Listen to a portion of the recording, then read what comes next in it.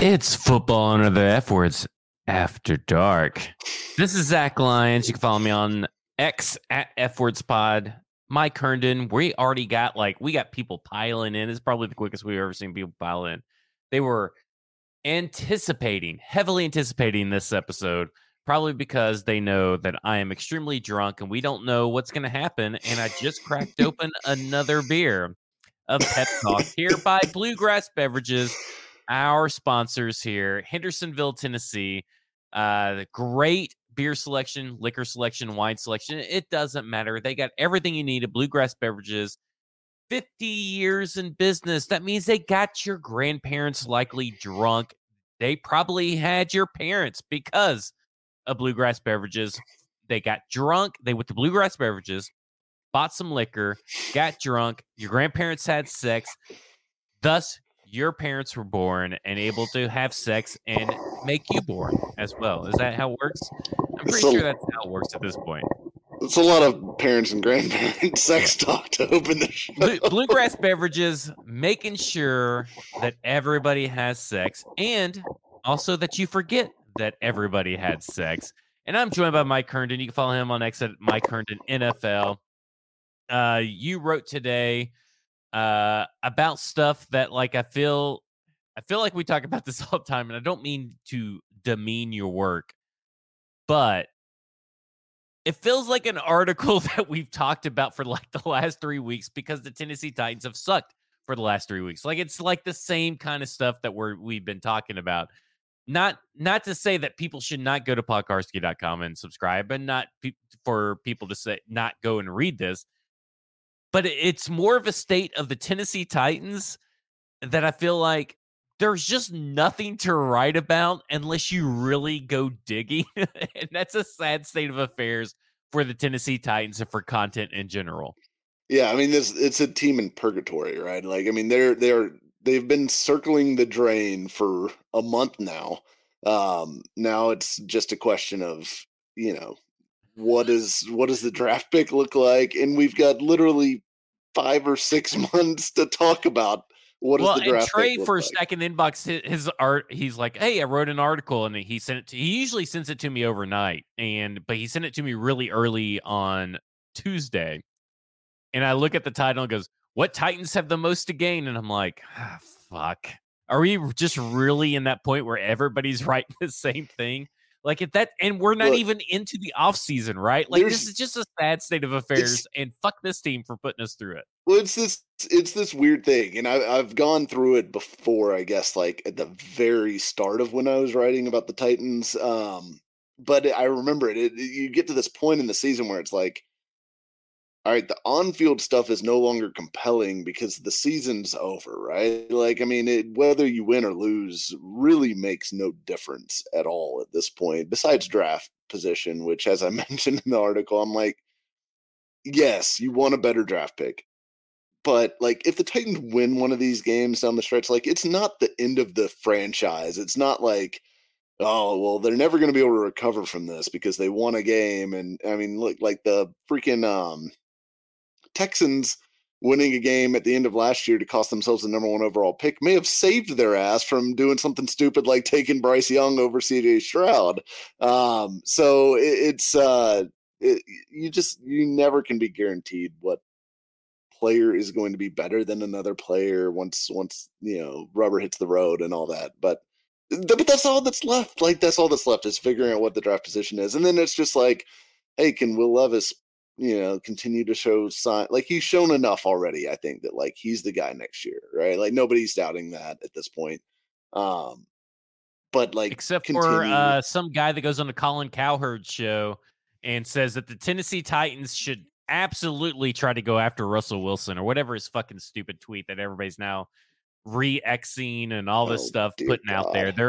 Russell Wilson is apparently and Tennessee Titans and Atlanta Falcons number 1 destinations in this guy's mind, which he's on the Colin Cowherd show. So they don't watch football. People they bring on that show have no clue about the inner workings of anything going on with any team outside of the New York Jets or the New York Giants or San Francisco or Philadelphia. They have no clue what's going on with Tennessee. and they're just spewing idiotic shit. And again, it sucks that we're having to hear and read the spewing of idiotic shit because Tennessee Titans have been eliminated so far in advance to the end of the season. Like, this is just the state that we're in, is that we're going to have to put up with this shit. And we're going to have to put up with ignorant people that don't watch the team. Some of them in the same fan base. Cover it nationally. Just how it goes. But just like the offseason starts earlier. So it's going to be really hard after seeing how Titans Twitter has grown into this blob where everybody thinks they're an expert and puts no hard work into doing what we have laid the foundation to do. Like, nobody actually has learned from you, from Jimmy, from a bunch of people, like even dating back to Neely, but Sean Calderon is another one that's a good example. Nobody has learned from all these people. They just think, oh, well, they can do it, so I can do it, which means that now they're doing it earlier. So now we're having new people crop up, new accounts pop up out of everywhere, just doing the stupid shit to get the likes because Titans Twitter doesn't know better. They don't learn from their mistakes. And this is probably just not Titans Twitter, it's probably everywhere. Yeah, And it's why NFL Twitter. probably tuned in right now is because I'm going on this weird rant, but nobody learns from their mistakes. So when in a couple of weeks or months, when everybody's complaining about this new account that has all these followers and you don't understand how they have all these followers, your likes and re-X's and all this stuff that you did earlier when they said stuff that you agreed with is the reason why. It's just, I don't know. Now, Well, and I'm just a big ball of stress, dreading this off. Even though we have the Senior Bowl coming up and it's going to be exciting. We have a GM in his second year. We have all this cap space, but I just feel all the stress. yeah, I mean, I hate the off season to some degree because like it does become like it almost feels like a regurgitation of like the same talking point, just reconfigured into like a slightly different package, right? And so like in the fact that we've had to start off-season content early just makes that 10 times worse. So it is, and it's not like today I would have rather written like something else as far as like a breakdown of some specific player or position group, but I also feel like that is better suited for after the season is over than right now. So it's kind of like I don't know, it's kind of caught in between at the moment, which is a weird Well, place to be you from a write once a content week, so creation. like, when I write in multiple articles, I'm like, man, this team kind of sucks. So, full disclosure, on Thursday, December 28th, I'm going to have an article that proves everybody wrong about Dylan Radins, and it's really not everybody. It's like A a small very vocal vocal. minority. I don't even know if it's a vocal minority at this point, but people really have fallen in love with Dylan Radins and not realized that he's gotten a lot of help, that PFF grades are probably a little flawed in how they grade run blocking. But I went deep into it and compared him to a couple other right tackles. But again, this is that to me, I agree with you because that article should be off-season article. But I have nothing positive to write about for the Tennessee Titans, and I really have nothing negative that I haven't already written, right? I mean, at this point, how many times can I write that? Well, the Tennessee Titans offense could do this, or well, the quarterback's not good, or the roster's not good. And we're going to talk in just a second about this disconnect that some people have between being competitive and finishing games.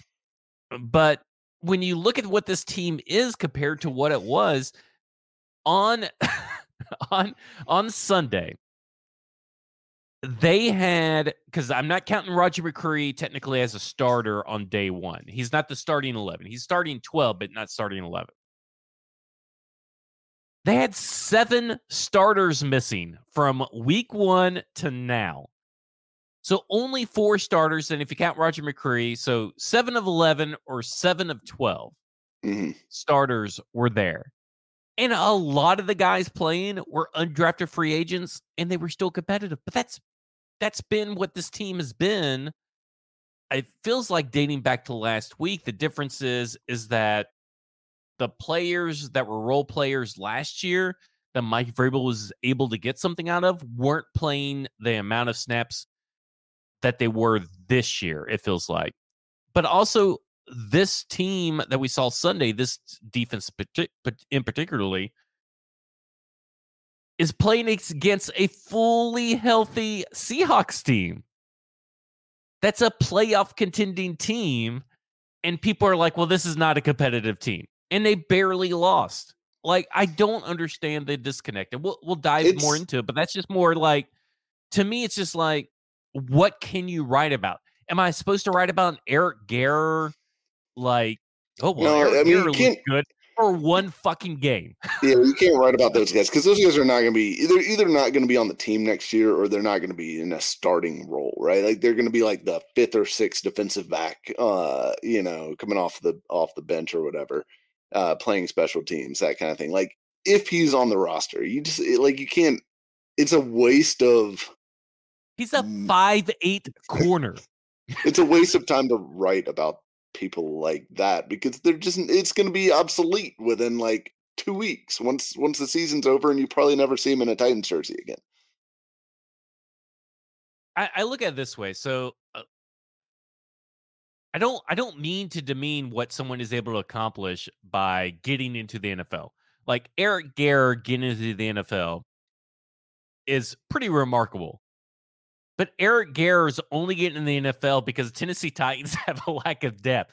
I don't know if he's going to be playing significant snaps for any other team other than Tennessee Titans, which this seems to happen constantly. Like, I, I don't think Jack Gibbons is going to be playing the snaps that he played for any other team because eventually they're going to be looking for his replacement much earlier. Like, if let's say he was on San Francisco, if Dre Greenlaw goes down and then Jack Gibbons goes in, they're going to be looking for someone other than Jack Gibbons constantly to not have to play him.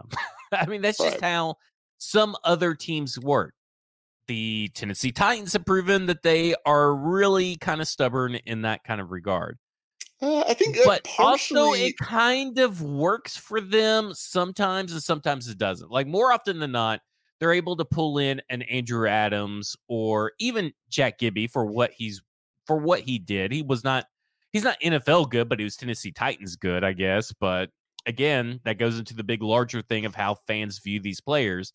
They view them as Tennessee Titans good, which means they must be NFL average good. Dylan No. Radins. But at the end of the day, it's just they got to figure something out, right? Like When, at some point, you have to figure out how to work those waiver wires and practice squads a little bit better than what they have.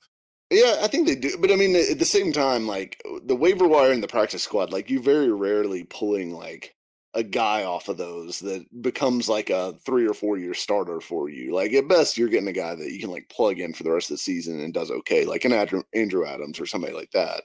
But I think part of the problem with the roster goes back to like, I mean, at the end of the day, the one of the root causes is the fact that they went all in like in 2020, 2021, um, and we're trying to go for it. And then kind of went, you know, kind of didn't back off of it last year too. Like in 2022, they still thought they were, in it.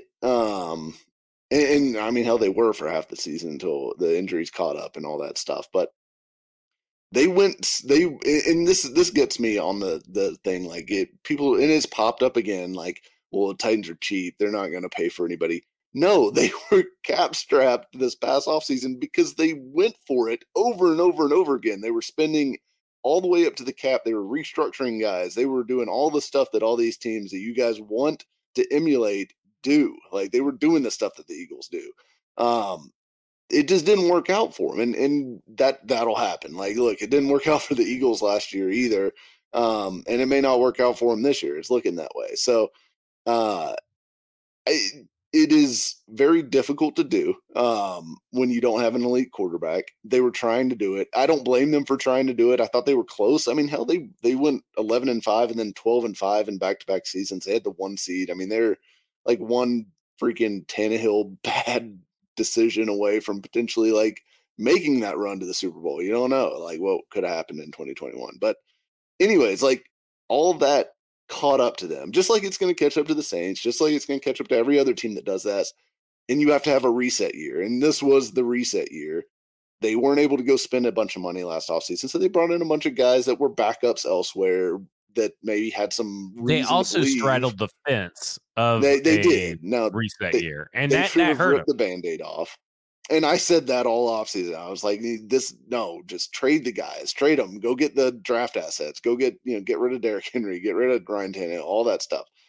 They didn't do that, unfortunately. They straddled the fence, and now they're a little bit worse off for not having done that, right? Like you could have had a few extra Right. draft picks. But anyways, that's the reason that this roster is the way that it is. They had to have a reset year, and this is the reset year, and they've got several players right now that are playing out of necessity that would not be playing on most other rosters around the NFL. And that's just where they are right now. And then this offseason is going to be about fixing that and whether, how quickly can you do that with $90 million and what should be a top 9 pick at worst, I think. And we'll see. Yeah, I think so. I mean, I think they're going to be turning in a little bit higher than that, especially with CJ Stroud coming back. Mike, I've seen a lot of talk from, I guess to put it politely, I feel like a lot of people have leaned into a certain shtick. And I've seen a lot of talk about the one score losses, which I'm not a big one score loss guy. You win or you lose, you win or you lose. Yeah. And it doesn't matter if you're competitive or not. A win is a win, a loss is a loss. But I've seen people have said that this team is not competitive, and that these one score losses are not indicative of competitive team, just because they didn't win and because the NFL is built on one score losses games, whatever. But I look at it and I say there's a difference between being competitive and a difference between finishing the game. And I think that if you watch the games like you claim to do, like some people claim to do, that you would know that this team has been competitive in these games, but they have a hard time finishing. And maybe these people will hear that and then they will move the goalpost, say, well, that's not what I meant. I meant like if you're not competitive, if you don't win in the final 2 minutes of game, then you're not competitive. Well, that's not really what you meant. You just meant that they weren't competitive the whole way through a game. But when you look at the Tennessee Titans and what they fielded on Sunday, on defense specifically, because defense is, yes, the offenses need to score more and everything, but the defense is really what had the opportunity, like they've had in many games, to put the stop, and they have not had the stop. They had Danico Autry, starter at the beginning of the year, Quentin Bohanna, Jaleel Johnson, Harold Landry, starter at the beginning of the year, Otis Reese, Aziz Al-Shaair, starter, Arden Key, starter, Eric Garrer, not a starter, No. Elijah Molden, not a starter, Kayvon Wallace, not a starter, Trey Avery, not a starter, and Roger McCreary, we'll give it a half a starter. So you have all these I would guys. consider McCreary a starter personally. Well, yeah, but I mean, like you either got to take him or you got to take Danico Autry, right? Like there's 11. The original 11, one of those guys would have to be excluded because you got Sean Murphy Bunting and Christian Fulton on the outside. That's just how it goes. So I just call it half a starter for that. Right. But you have these guys, right, playing the game.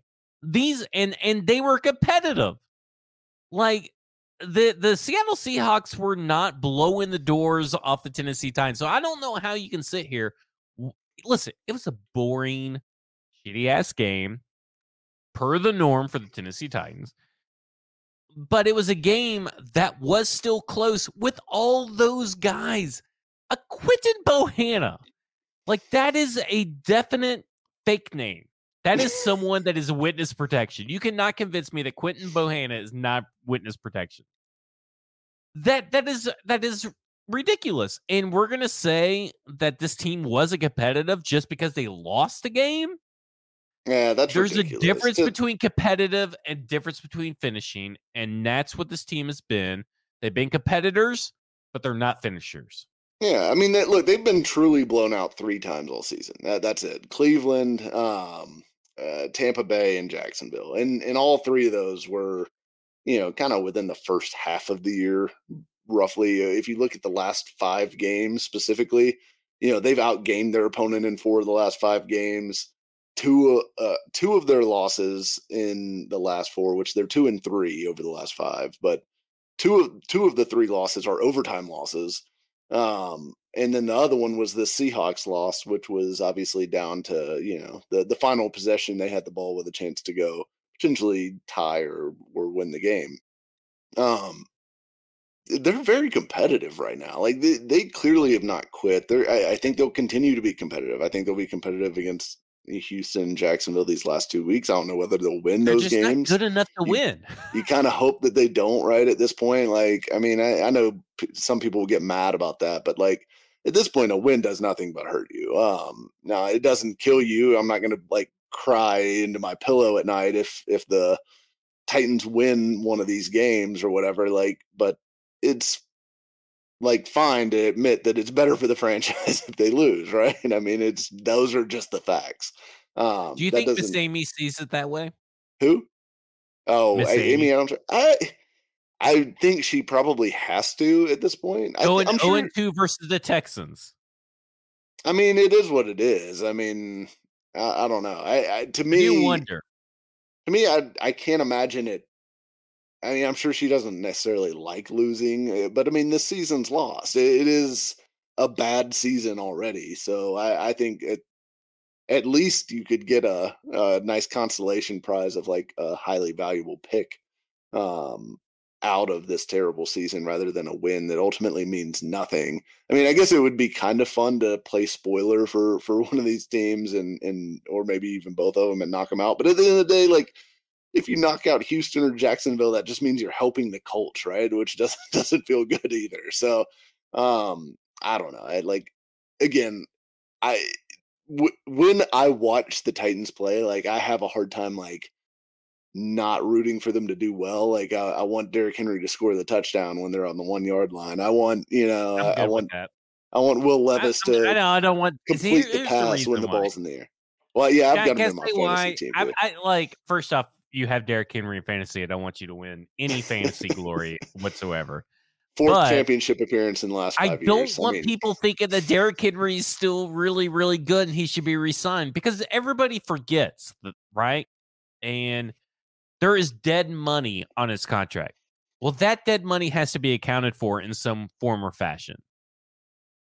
So when you go and redo his contract, you already have $4.6 million you have to account for. I don't want people to like Derrick Henry anymore. And I know that sounds really weird, but I'm just sick of it. Like he has 10 rushing yards over expected total in the whole season.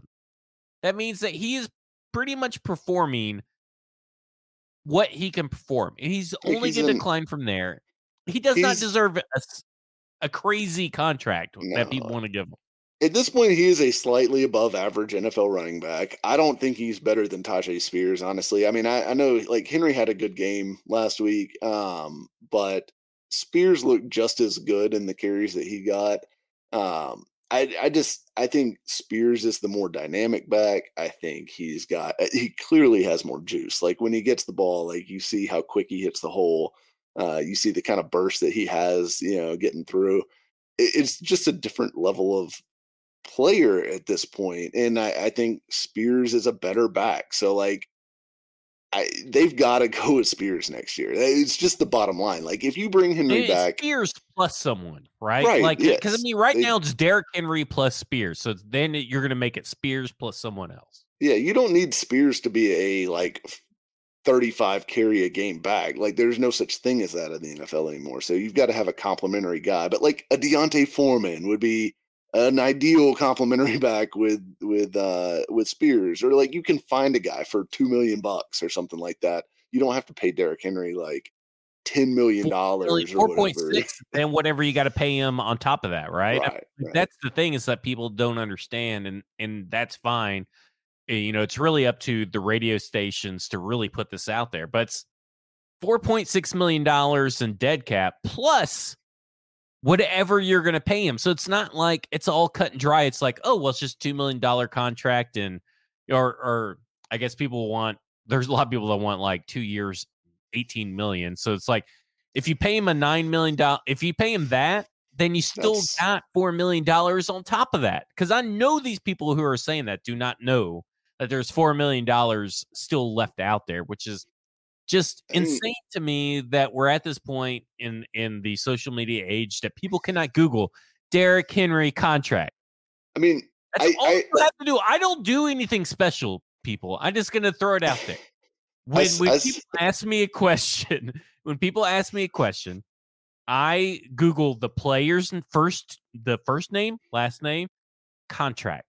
That will tell you everything you need to know. I'm telling you, like, the amount of people who ask questions on Twitter, and like, this isn't to take shots at anybody, but like people who ask questions on Twitter, I'm like, literally, oh yeah, all I'm gonna do is Google it or go on Pro Football Reference and look it up. You could easily do this as well. Like, it is not. I'm not a magician. I don't have all this stuff in my head or anything like that. It's as easy as just a little research. But people are look. This is one thing I found out over the years. People are terrible at research. Like the general person out there, like they just don't know where to find stuff. They don't know how to look for stuff. I don't know how, but like you can find almost anything on the internet these days. In a world where Google is like the king bitch of the sea, it's like Right. Poseidon, right? Like it knows everything. How can you not figure this out? Like I don't know. I mean, I guess it's good that they don't figure it out and start googling stuff on their own because it keeps us in a job, but it's also like, dude, you can't go Google that Daniel Jones has an easy Daniel Jones contract. Oh, he only has really one more year left on Well, his contract. Like you can't go the, Google that. the I will say the contract stuff. A lot of people just don't understand how the NFL salary cap works at all, much less to the level that like you do. So it's the contract stuff I get to some degree because some of that stuff does get a little bit complicated if you're not familiar with like void years and non-guaranteed salaries and what signing bonus has to be prorated if you restructure, like all this stuff. Like there's a learning curve to that stuff. So I get Okay, that a so we little bit both more. agree though. People need to Google more. People should Google But more. also this team's Use the Google. competitive. Yeah. This Like this not team is definitely competitive, competitive. not competitive like Super Bowl team competitive, but any given Sunday, it's gonna put out a competitive product just with the wrong result. Yeah. And like look, I mean, I think this team um they're not that far off, right? I mean, like they're playing right now, they're playing probably their best football of the year overall. Like it's still not great. Like I'm not saying that this team is where you want it to be or anything like that, but they're playing these teams in like basically coin flip type games. I mean, they're not finishing, which is what you're talking about. And that ultimately is important if you're going to be a competitive football team in this in the scope of like competing for a playoff spot or competing for the division or competing for a Super Bowl. Like you have to be able to win some close games. You have to be able to come through in the clutch. But like, what do you expect from a team that has a like the worst offensive line in football, starting guys that they had like would have never in a million years dreamed that they would be starting at this point in the season, and they have a rookie quarterback out there. Like, and I mean, I get like CJ Stroud's been really good, but like he's not the norm for rookie quarterbacks. Usually, you got to take a few lumps. You got to learn, get through that like rookie You And know, there's no guarantee he's going to be that guy coming off a major concussion, apparently, or going into his sophomore year because there's sophomore slumps all the time. yeah, I mean, yeah, just because he's had a great first season doesn't mean like we should put him in the Hall of Fame right now or anything like that. And just because Will Levis has, not been that good doesn't mean he won't be better than him at some point in the next 3 or 4 years. But we'll see. I mean, like I think Levis has shown enough that you're excited about him, but his ability to like finish games and win you games and stuff like that is going to come along. Like, and look, you're also playing with basically one wide receiver, right? I mean, there's a lot of problems with this team, which we have talked about ad nauseum But on this Mike, podcast over the. Traylon Burks had this one really good game, and that means because he had one good game that Tennessee Titans should. I've heard so much stuff about the Traylon Burks game. So Was he Derek even really Mason, that good? yeah, that's He what I'm was saying. Derek fine. Mason said they went out of their way to feed him the ball in the what game was that? The Texans game, I guess. Was that the He Texans game? caught 3 passes. He had three. But they three went out of his targets. way. They went out of their way to make sure that he got the ball according to Derek Mason. Like, this is God what we're bless. contending with. And I heard that and I go, the fuck? 3 catches and a couple of targets. They your whole game plan to make sure that Traylon Burks got the ball in that? No, I don't think that's how it went. I think that's insane. That's insanity to me. They did not suddenly go, oh shit, this is the week. This is the Traylon Burks. We're gonna throw him every pass, and then he ends up getting like 4 targets in the game. Like that's not living in reality at some point. Is that Yeah, they that's changed insane. and schemed.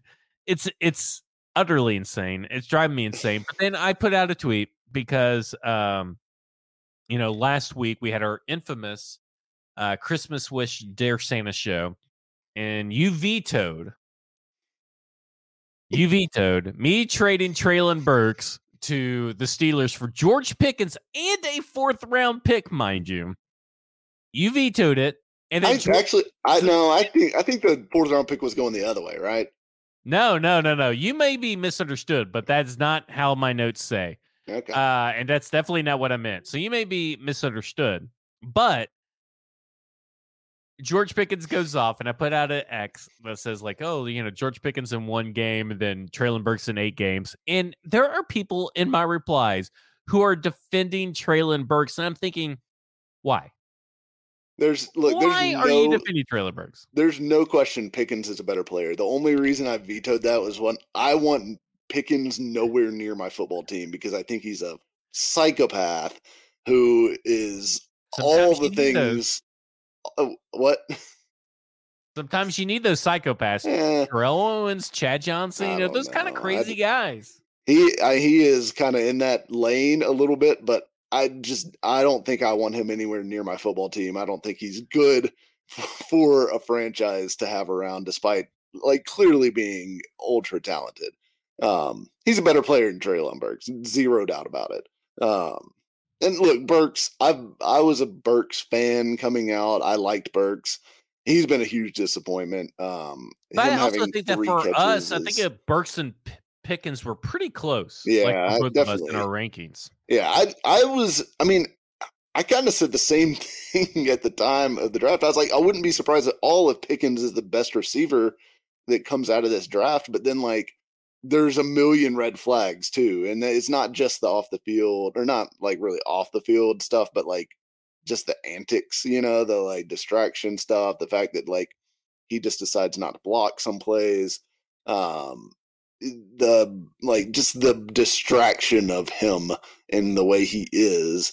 But there's also the injury stuff that he dealt with at Georgia that I think was a red flag as well. So like, I probably Being had from Georgia is probably just a general red flag at this point, right? I mean, right. like it Well, kind of has that's to why be. their helmets are Maybe red. it's not like a steadfast, red flag and cement, but it's like in sand. Like we gonna have to check this red flag out. Well, that's why their helmets are red because it's just a Yeah. reminder. Yeah. We have one. We actually have like 1.5 more topics to get to. We're at 35 minutes. So if you are, there's a lot of you guys watching online right now. If you have some questions, we'll get to your questions at the end. So just flood the comments with some questions. We got a few already. Mike, something that your mentor said this morning on Robbie and Rexford, Paul Karski, he said that he thinks that fans, when they don't see a player out on the field, that it must mean that the coaches are stupid because this guy must be the guy. And this is talking about Caleb Murphy and many other players over the last years. It's a very, very much the absence makes the heart grow fonder kind Yeah. of situation, in that people see that Caleb Murphy, he got 22 sacks against blind kids and deaf kids in Division 5. Did he play for Division 5, I think, at 17, Division Fenris 17. State? Yeah, Fenris Ferris State? State. Yeah. Ferris State. So the guys who made the Ferris wheel also have a college. So he got 22 sacks over there, and then he got a couple of sacks versus some 7th round scrubs in preseason, and everybody thinks that he must be the second coming of Javon Curse. He's basically TJ And Watt. even though the outside linebackers haven't been an issue, they still think that Caleb Murphy should be getting 30 snaps a game. And I agree with this premise because I go back to, and I'm guilty of it. I'm sure you've been guilty of it as well. And certain players, not all players, but certain players, where you're like, why is this player not playing more? Travis Gibson would be one. Yeah. Why is Dylan Travis Radins Gibson? at times. Who is that? Yeah, Dylan Radins at one point. Now we realize why Dylan Radins is not starting more. Travis Gibson's a good one because he has shown promise and ability at other teams in a full-time role, and then comes over here and then he's not worthy of full-time role because Rashad Weaver is breathing in here on the team for some reason. But I want to talk about this premise because I just think it's a good premise. Like, the absence makes the heart grow fonder. Why do you think that people really care about Caleb Murphy? And they have cared about him. Because I did not have Caleb Murphy making my final 53. Because I was like, well, they're just wasting a roster spot. And we're here headed into week 16. Hasn't that been the case that they are wasting a roster spot with Caleb Murphy, who could be on the practice squad? Because there cannot be. Because if someone really wanted Caleb Murphy, couldn't they come and offer you a 7th or 6th round pick and you just take it for an undrafted free agent? I mean, maybe.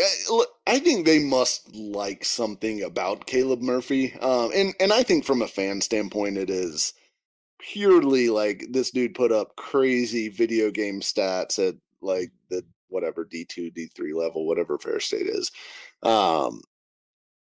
He put up crazy numbers, and it's a fascination with the idea that like, oh, well, maybe this guy would put up those crazy numbers at the NFL level too, which is a wild thought.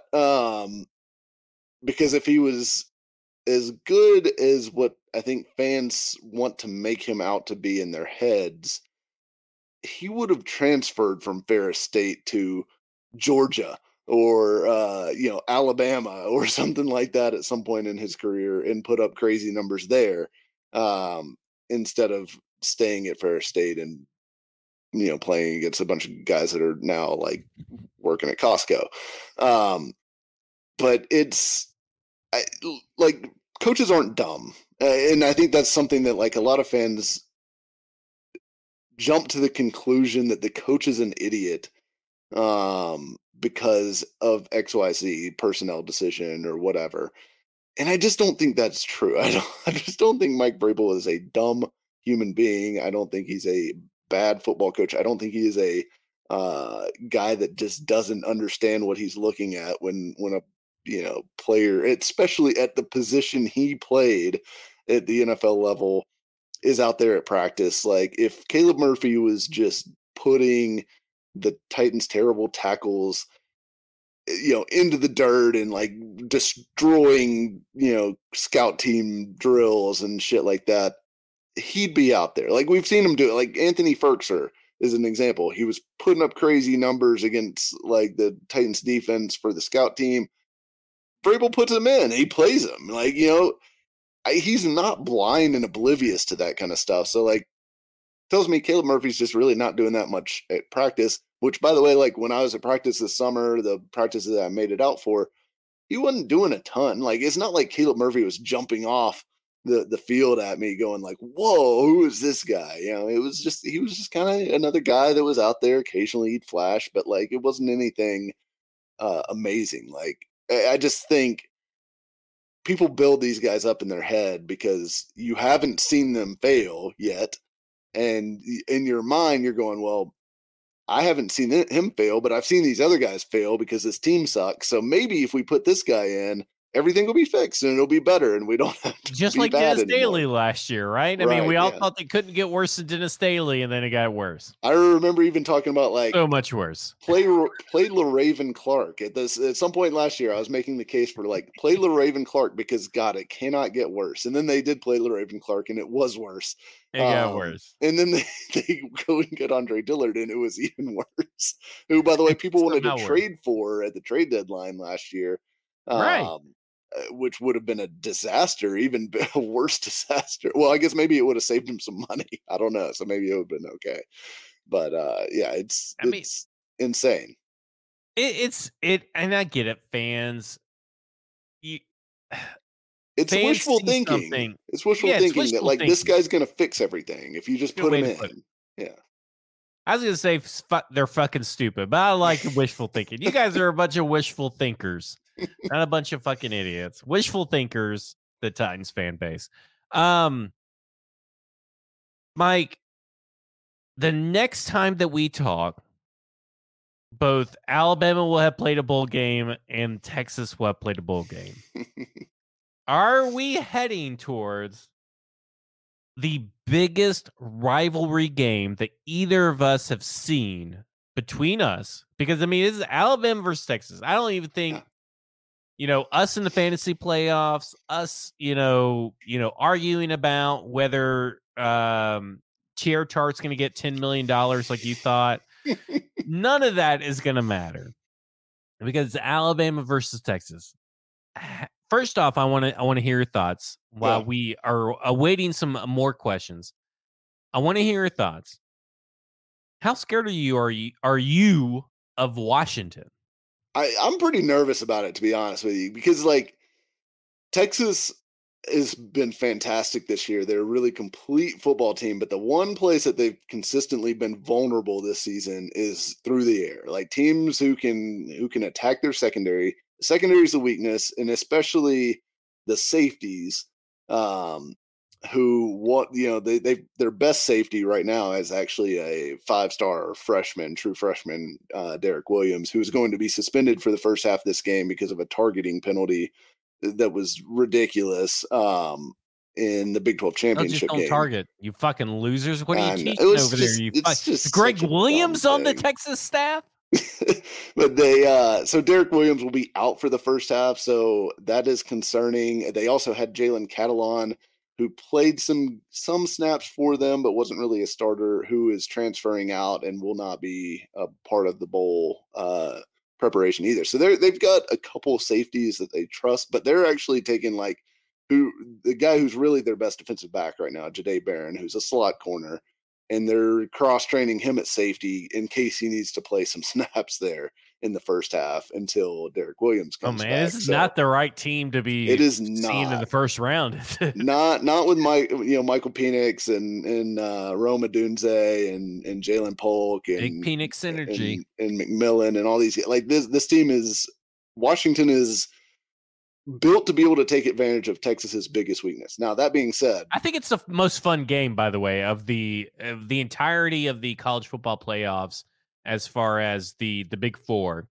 Yeah. No matter what the matchup is, I think Texas versus Washington is the most fun game. Like, I am so excited to fucking watch it. Like, I think it's going to be a great baller matchup. It's a lot of good NFL talent on the field. I mean, the wide receivers alone are going to be like box office, because I mentioned the 3 guys from Washington, but then Texas has Xavier Worthy, Adonai Mitchell, and then Jatavian Sanders, the tight end, who all of those guys are like potential first round pick caliber players. We talked college football, and this whole like the whole viewership went down. I can't It's believe it. ridiculous. Listen, I don't understand it. this is Maybe wives are coming into the bedroom and they're like, "Hey, why are you watching these two guys? Fucking talking to each other." I think this Final Four is great, and that's not just because Texas is in it. I think it's a great like group of like four different areas of the country, four big brands in those areas of the country. Like good teams. It's going to be the highest rated, right? You have to assume that like the semifinals are going to be the highest rated semifinals they've ever had. I think so. I think it's going to be great.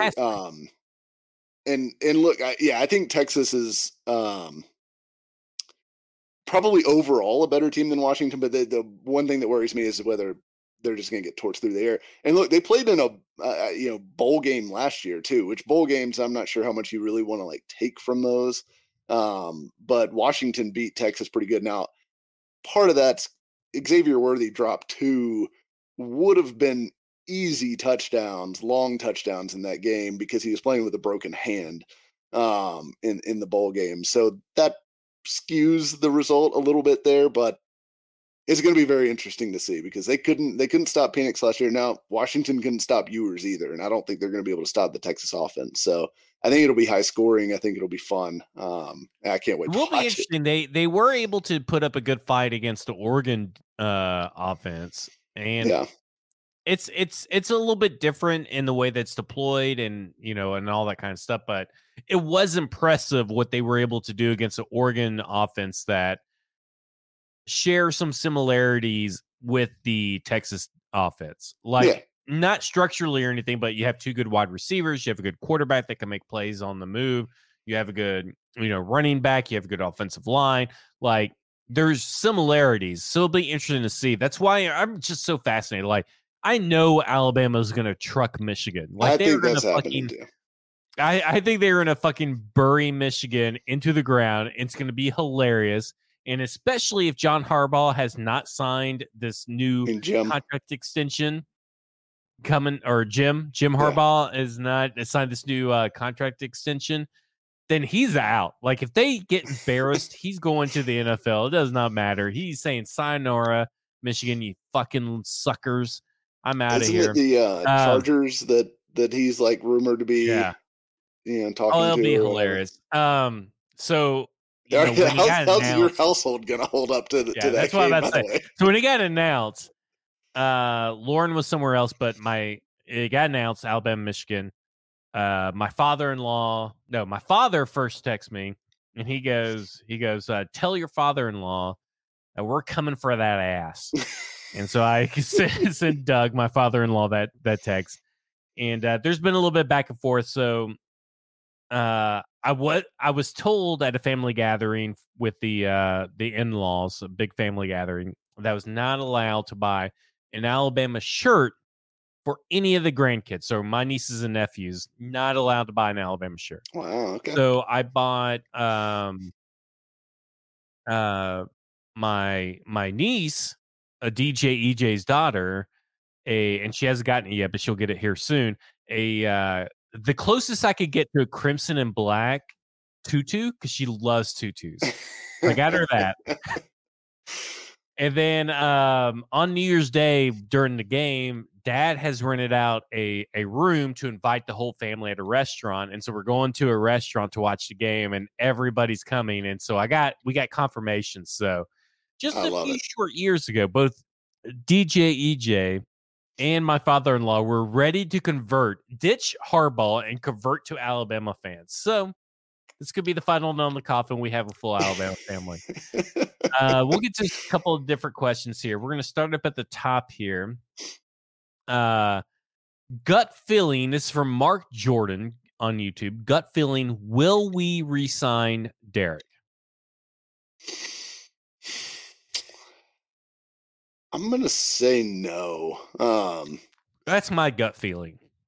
I think it wouldn't surprise me if he ended up with like the Ravens or Eagles or somebody like that, on a And then everybody relatively freaks out. cheap. Oh, everyone, those would be the two worst destinations for Titans fans. So that'll probably be what happens. Yeah, my gut feeling says that he's not going to be here, but like I can think of a logical reason for him to be here and Yeah, start. If I think about long enough, I can start thinking about, okay, well, if we do this, we do that, and then we kind of switch some things around. I can see why Derrick Henry would be brought back, but I don't understand why he would come back. yeah. I think So that is the logical holdup I have is I don't know why Derrick Henry would come back technically to this kind of a situation. So I'm going to go with my gut feeling and say Derrick Henry will not be here next year. it's interesting because I think there's the case for Henry. If you want Henry to come back and you want to think about like why he might, he's like he's going to end up being less than 1,000 yards away from catching Eddie George. In fact, I think he's like 700. Yeah, he's about 700 yards away from catching Eddie George for the franchise all-time rushing record. Um, that may matter to him. Because obviously if he goes somewhere else, he's not going to get that mark. He's already got the touchdown record, all that stuff. I think he's a better running back than Eddie George for sure.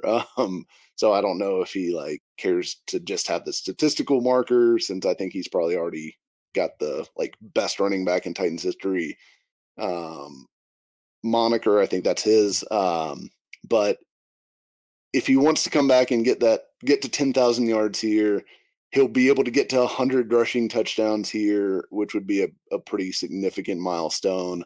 Um, there's some stuff that he could accomplish here statistically that I think might be meaningful for him and his legacy, I guess, as an NFL player. But on the flip side, like he may be able to rack up more yards and have a better chance to win somewhere else. So it kind of will depend on what he wants more, between leaving a legacy with the Titans or leaving an Right. NFL legacy. If he goes and wins the Super Bowl somewhere. This from Trevor Christensen on YouTube. Do you feel comfortable with the safety group next year, which I would assume No, would be technically, well, I look at it this way. Kayvon Wallace, Amani Hooker, Elijah Molden. Would you feel comfortable with that group next year? no, not comfortable. I'd be okay with it. Like, safety is one of those positions where, like, I don't feel like you need to have a knockout safety room. Like the Titans have had, on paper at least, a knockout safety room for the last, 2 or 3 years, ever since Amani Hooker and Kevin Byard kind of hooked up together. Um, and where did it get Oh, them? Oh, spicy. It is after dark. that's a Um, spicy information. but ever since those two started playing After together, hours. it is. I mean, like, but what's it got them? They've been terrible in pass defense, so I just don't think it matters that much if you've got a great group of safeties or okay group of safeties. And I think Amani Hooker's still a good player. I'd imagine he's probably back. He's had a good season overall. Um, but I think they should probably look to upgrade that second spot a little bit over. I think ideally Molden is still like, I don't know, your fifth or sixth defensive back who comes in for dime and nickel packages and stuff like that. All right. Trevor Christensen again, but he says, do you think Rand will spend big or be conservative in free agency? And we're going to tie this into a Bama Brad question. What is the absolute minimum cap space we have to spend this year? Are there any current players who they will be looking to extend this offseason? So I want to tie the first part of that question of Bam Brad into what Trevor Christensen say that they need to spend roughly they need to have like 10 to 11 million left. Like I feel like if they have 10 to 11 million left after they sign free agency in the draft class heading into the regular season, I feel like they spent enough and did enough to try their best and patch holes. Now, whether everything's successful or not is a totally different story. But there's going to be a lot of people hitting free agency that are going to leave voids. So I think that if we have like 11 million left over, that's what they do. Now, do I think Rand will spend the majority of that in free agency? It's really hard to say now because, in my opinion, until we see the franchise tags, until we see who actually hits free agency or who's trending towards hitting free agency, it's really hard to say because it's like T. Higgins, Michael Pittman, and a bunch of wide receivers and all these good players don't hit free agency.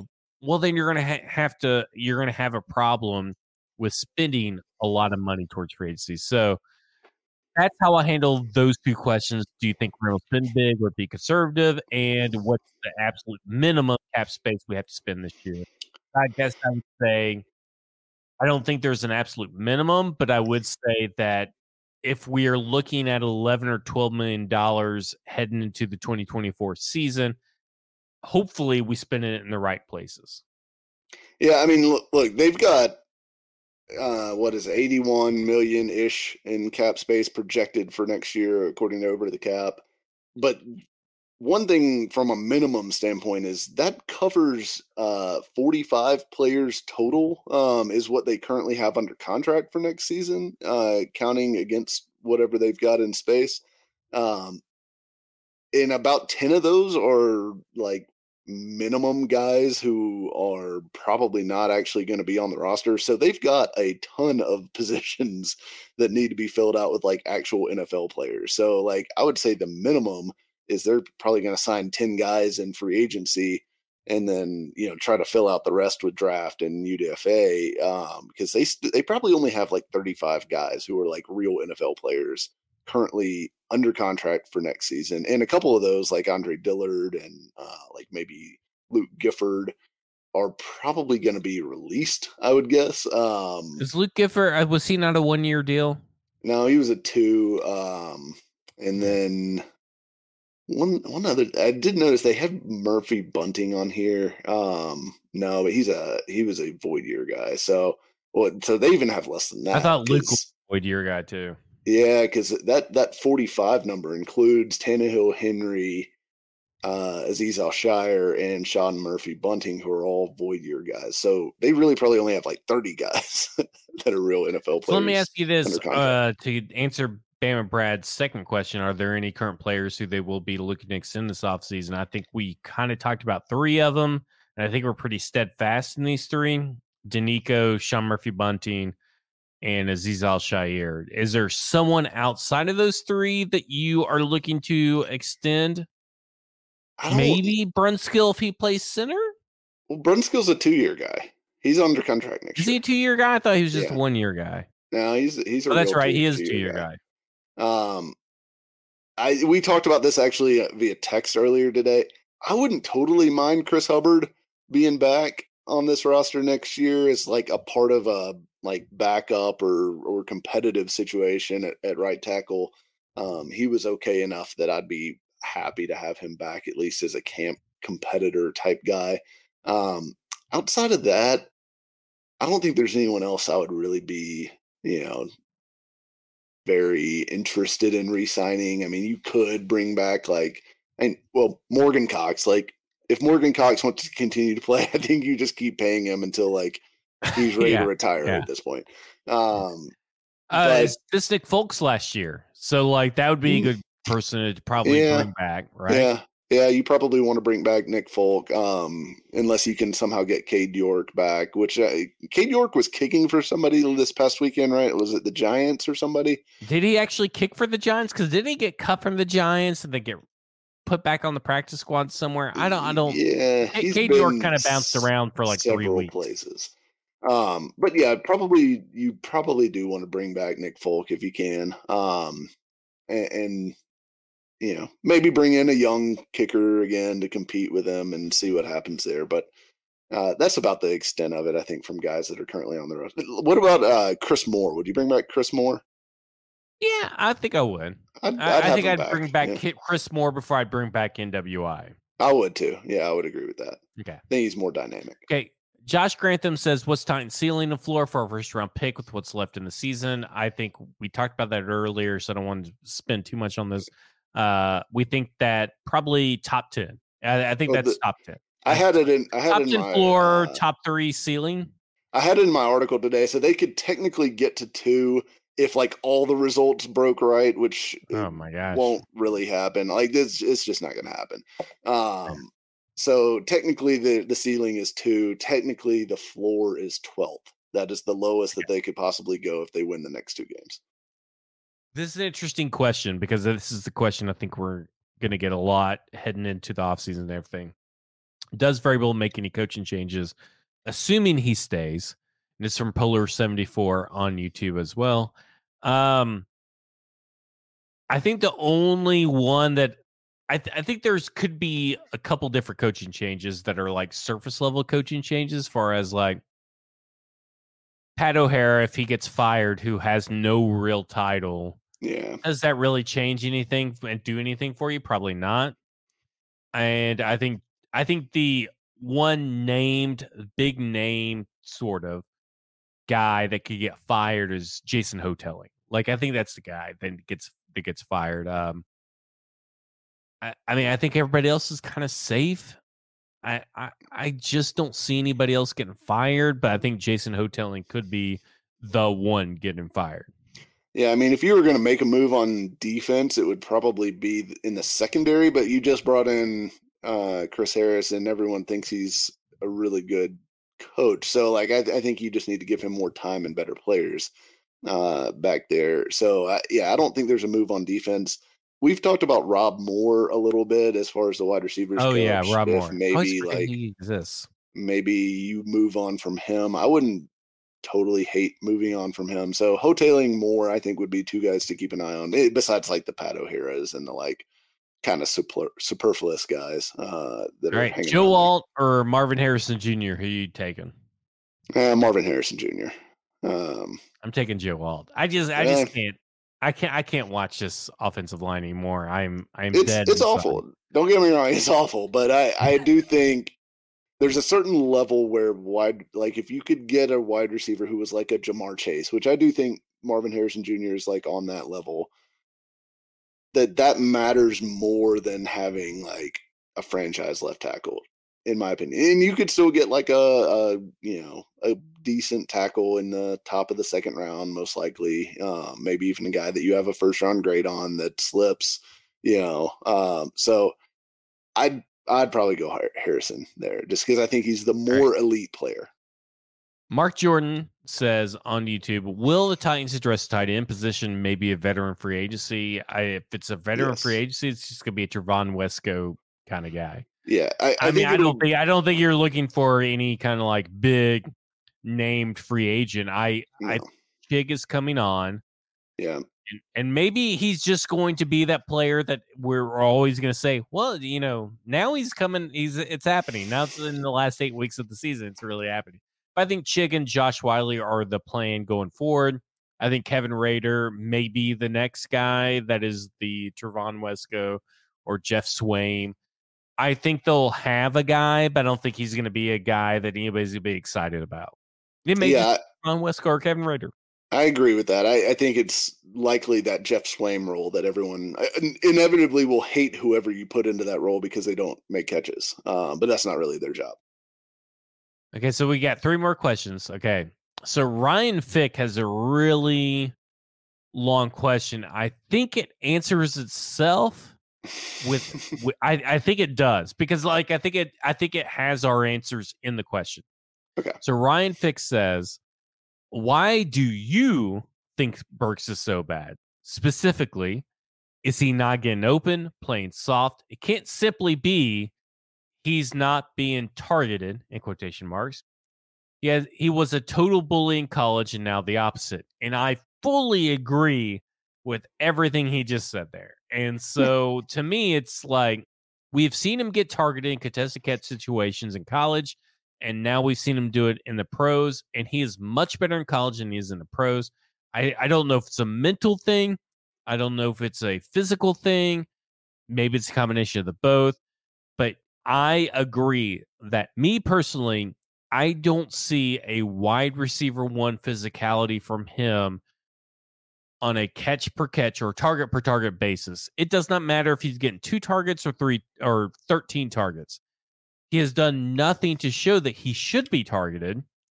And if he can only perform when he is targeted, then he's not a true number one wide receiver, in my opinion, because we have seen A.J. Brown produce when he's targeted 2 times, when he's targeted 13 times. It does not matter. He's not a physical player at this point in time, and maybe he will be in the future, but there is something between being not conditioned and not and what we see on the field. I don't know what it is, but we go back to his rookie year where he is not conditioned, he's missing time. He gets injured and missing time this year, and he gets injured and injured and injured. There's something about not having a consistency in his routine, and maybe that is the biggest issue, but I agree that it's not just because he's not being targeted. It's definitely not just that. I think he is not a quick separator against coverage, which hurts him on a team that does not have the protection to hold up for long developing routes down the field. So I think if maybe they had better protection, maybe some of those deep routes where he is able to win, because I still see him winning on vertical routes. Like, he is able to get on top of corners. He does that pretty well. So there are still things that he does pretty well, but the problem is he does not tend to make the contested catches. He doesn't tend to make the difficult catches, at least not this year. He did make a couple, obviously, great catches last year that everyone remembers, the Bengals, the Eagles, the Packers games. Those games, he all flashed that ability. So, like, it's probably still in there for him.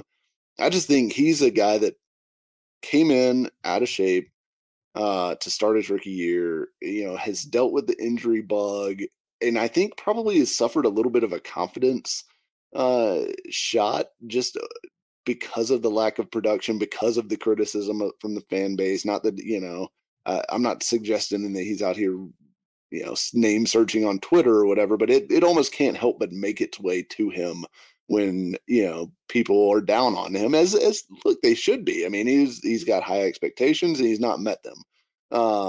So whatever the reason for that is, it doesn't really matter. It's that he has not been what he is supposed to be for this team. So yeah, I just think it may just be a confidence thing, because you're right. I mean, even the run after catch stuff was something I expected him to be really good at and to translate at the NFL level. And he doesn't break tackles. Like, they try to get him going on these end arounds and stuff like that. And, like, there's just nothing really there. Like, when's the last time you saw Traylon Burks just, like, he'll stiff arm a guy every now and then, but, like, it's not a regular occurrence where it's just like, man, that guy's a beast to get on the ground, like you see with Deebo Samuel or A.J. Brown, the type of guys that he was expected to be more like. All right. Will Skoronski be the only return starter in the offensive line next year? And will he stay at left guard? Yes, he will stay at left guard. 100%. I will say that I think that he's going to be one of 2 starters that we have seen in 2023 be a starter in 2024. I would assume Brunskill's the other one, but that's kind of where I'm at. There may be like a competition that lets another guy creep in. So I guess 2.5. Yeah. I think my guess is, I'll go along with you, that there will be 2 starters returning on the offensive line somewhere. Now, I'm not sure if it'll be Brunskill. I could see it being Radens or Nicholas Petit-Frere, who get, weasel their way back into a starting role, probably at right tackle. If they were to go left tackle in either free agency or high in the draft to solidify that position. But yeah, my guess is it's Skoronski and one other guy that's currently on the roster that are starters next year. And Polar 74 to close this out says, if you could wave a magic wand, who are the free agents you want to the Titans assign? And Polar 74, I'll direct you to last week's episode where we actually wrote to Dear Santa all about the free agents that we want and how the draft picks that we want. So Polar 74, go back and listen to last week's episode entitled Dear Santa, Titans Christmas Wish List. That will do it for us. It was a wild show that went in a bunch of different directions. So thanks to everyone that decided they were going to stick around and listen to this entire show. Bluegrass Beverages in Hendersonville, Tennessee. Go and get your liquor. Make sure to go before New Year's Eve because you don't want to go into the rush of all these crazy people and all these last minute shoppers. Go before New Year's Eve. Go now to Hendersonville, Tennessee. Go to Bluegrass Beverages. They were actually open. Actually drove by. They were open on Christmas Eve in the day, like Sunday. Like I don't know if that maybe that's not legal or not, but they were open on Christmas Eve, and I was very impressed. So go there now. Get your supplies in advance. Go get some beer, liquor, wine, whatever have you. Mixers, they have it all. They even have potato chips. Go to Bluegrass Beverages. Make sure that you are able to celebrate the new year with the finest liquor, wine, and beer that Hendersonville, Tennessee has to offer, and probably the world. I don't really know if that's true, but it's a really, really good selection. Mike wrote about some things that you can watch for the Tennessee Titans over these last 5 years, including, DeAndre Hopkins trying to eat up some cap space of 2024 by hitting certain milestones, because that's how incentives work. That selfish bastard better not hit any more incentives. We need all the cap space for our entire offseason enjoyment. I will say the one thing I am rooting for is I want Harold Landry to get at least one more sack and get to double digits, because there's a lot of Titans fans who owe him an apology. Plays, he will get one as long as Arden Key healthy. Because I mean, Harold Landry can't do anything on his own. He has to have his hand held by some other defender on this team, including Bud Dupree. But I mean, that's just how it goes for Harold Landry. He can't do anything on his own. He just gets sacks. I mean, cleanup sacks.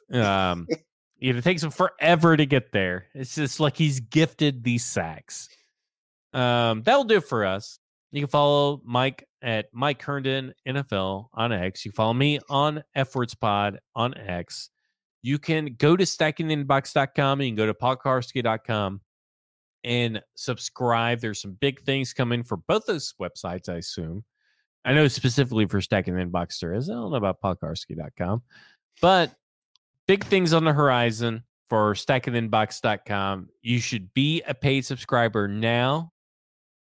Right now, get in on the ground floor, because tomorrow, or probably by the time you're listening to this today, Thursday, December 28th, great article about the true value of a right tackle, which I know that really gets like the people going talking about offensive line play, but we're going to talk about it on stackingtheinbox.com. And then Friday, we're going to have some Friday film sessions from Stoning. That's how stackingtheinbox.com works. If you're still listening to this late in the game, don't forget a football show, 1 p.m. Central Standard Time, Mondays and Thursdays. We're going to be off New Year's Eve or New Year's Day. I don't know which day is Monday, but we'll be back next Thursday, and we're going to be back today, maybe tomorrow, depending on where you're listening to this, Thursday, December 28th, 1 p.m. Central Standard Time. Me and Braden are going to be talking about football, because that's a football show. For Mike, I'm Zach. This has been Football and Other F Words, and you have just been effed.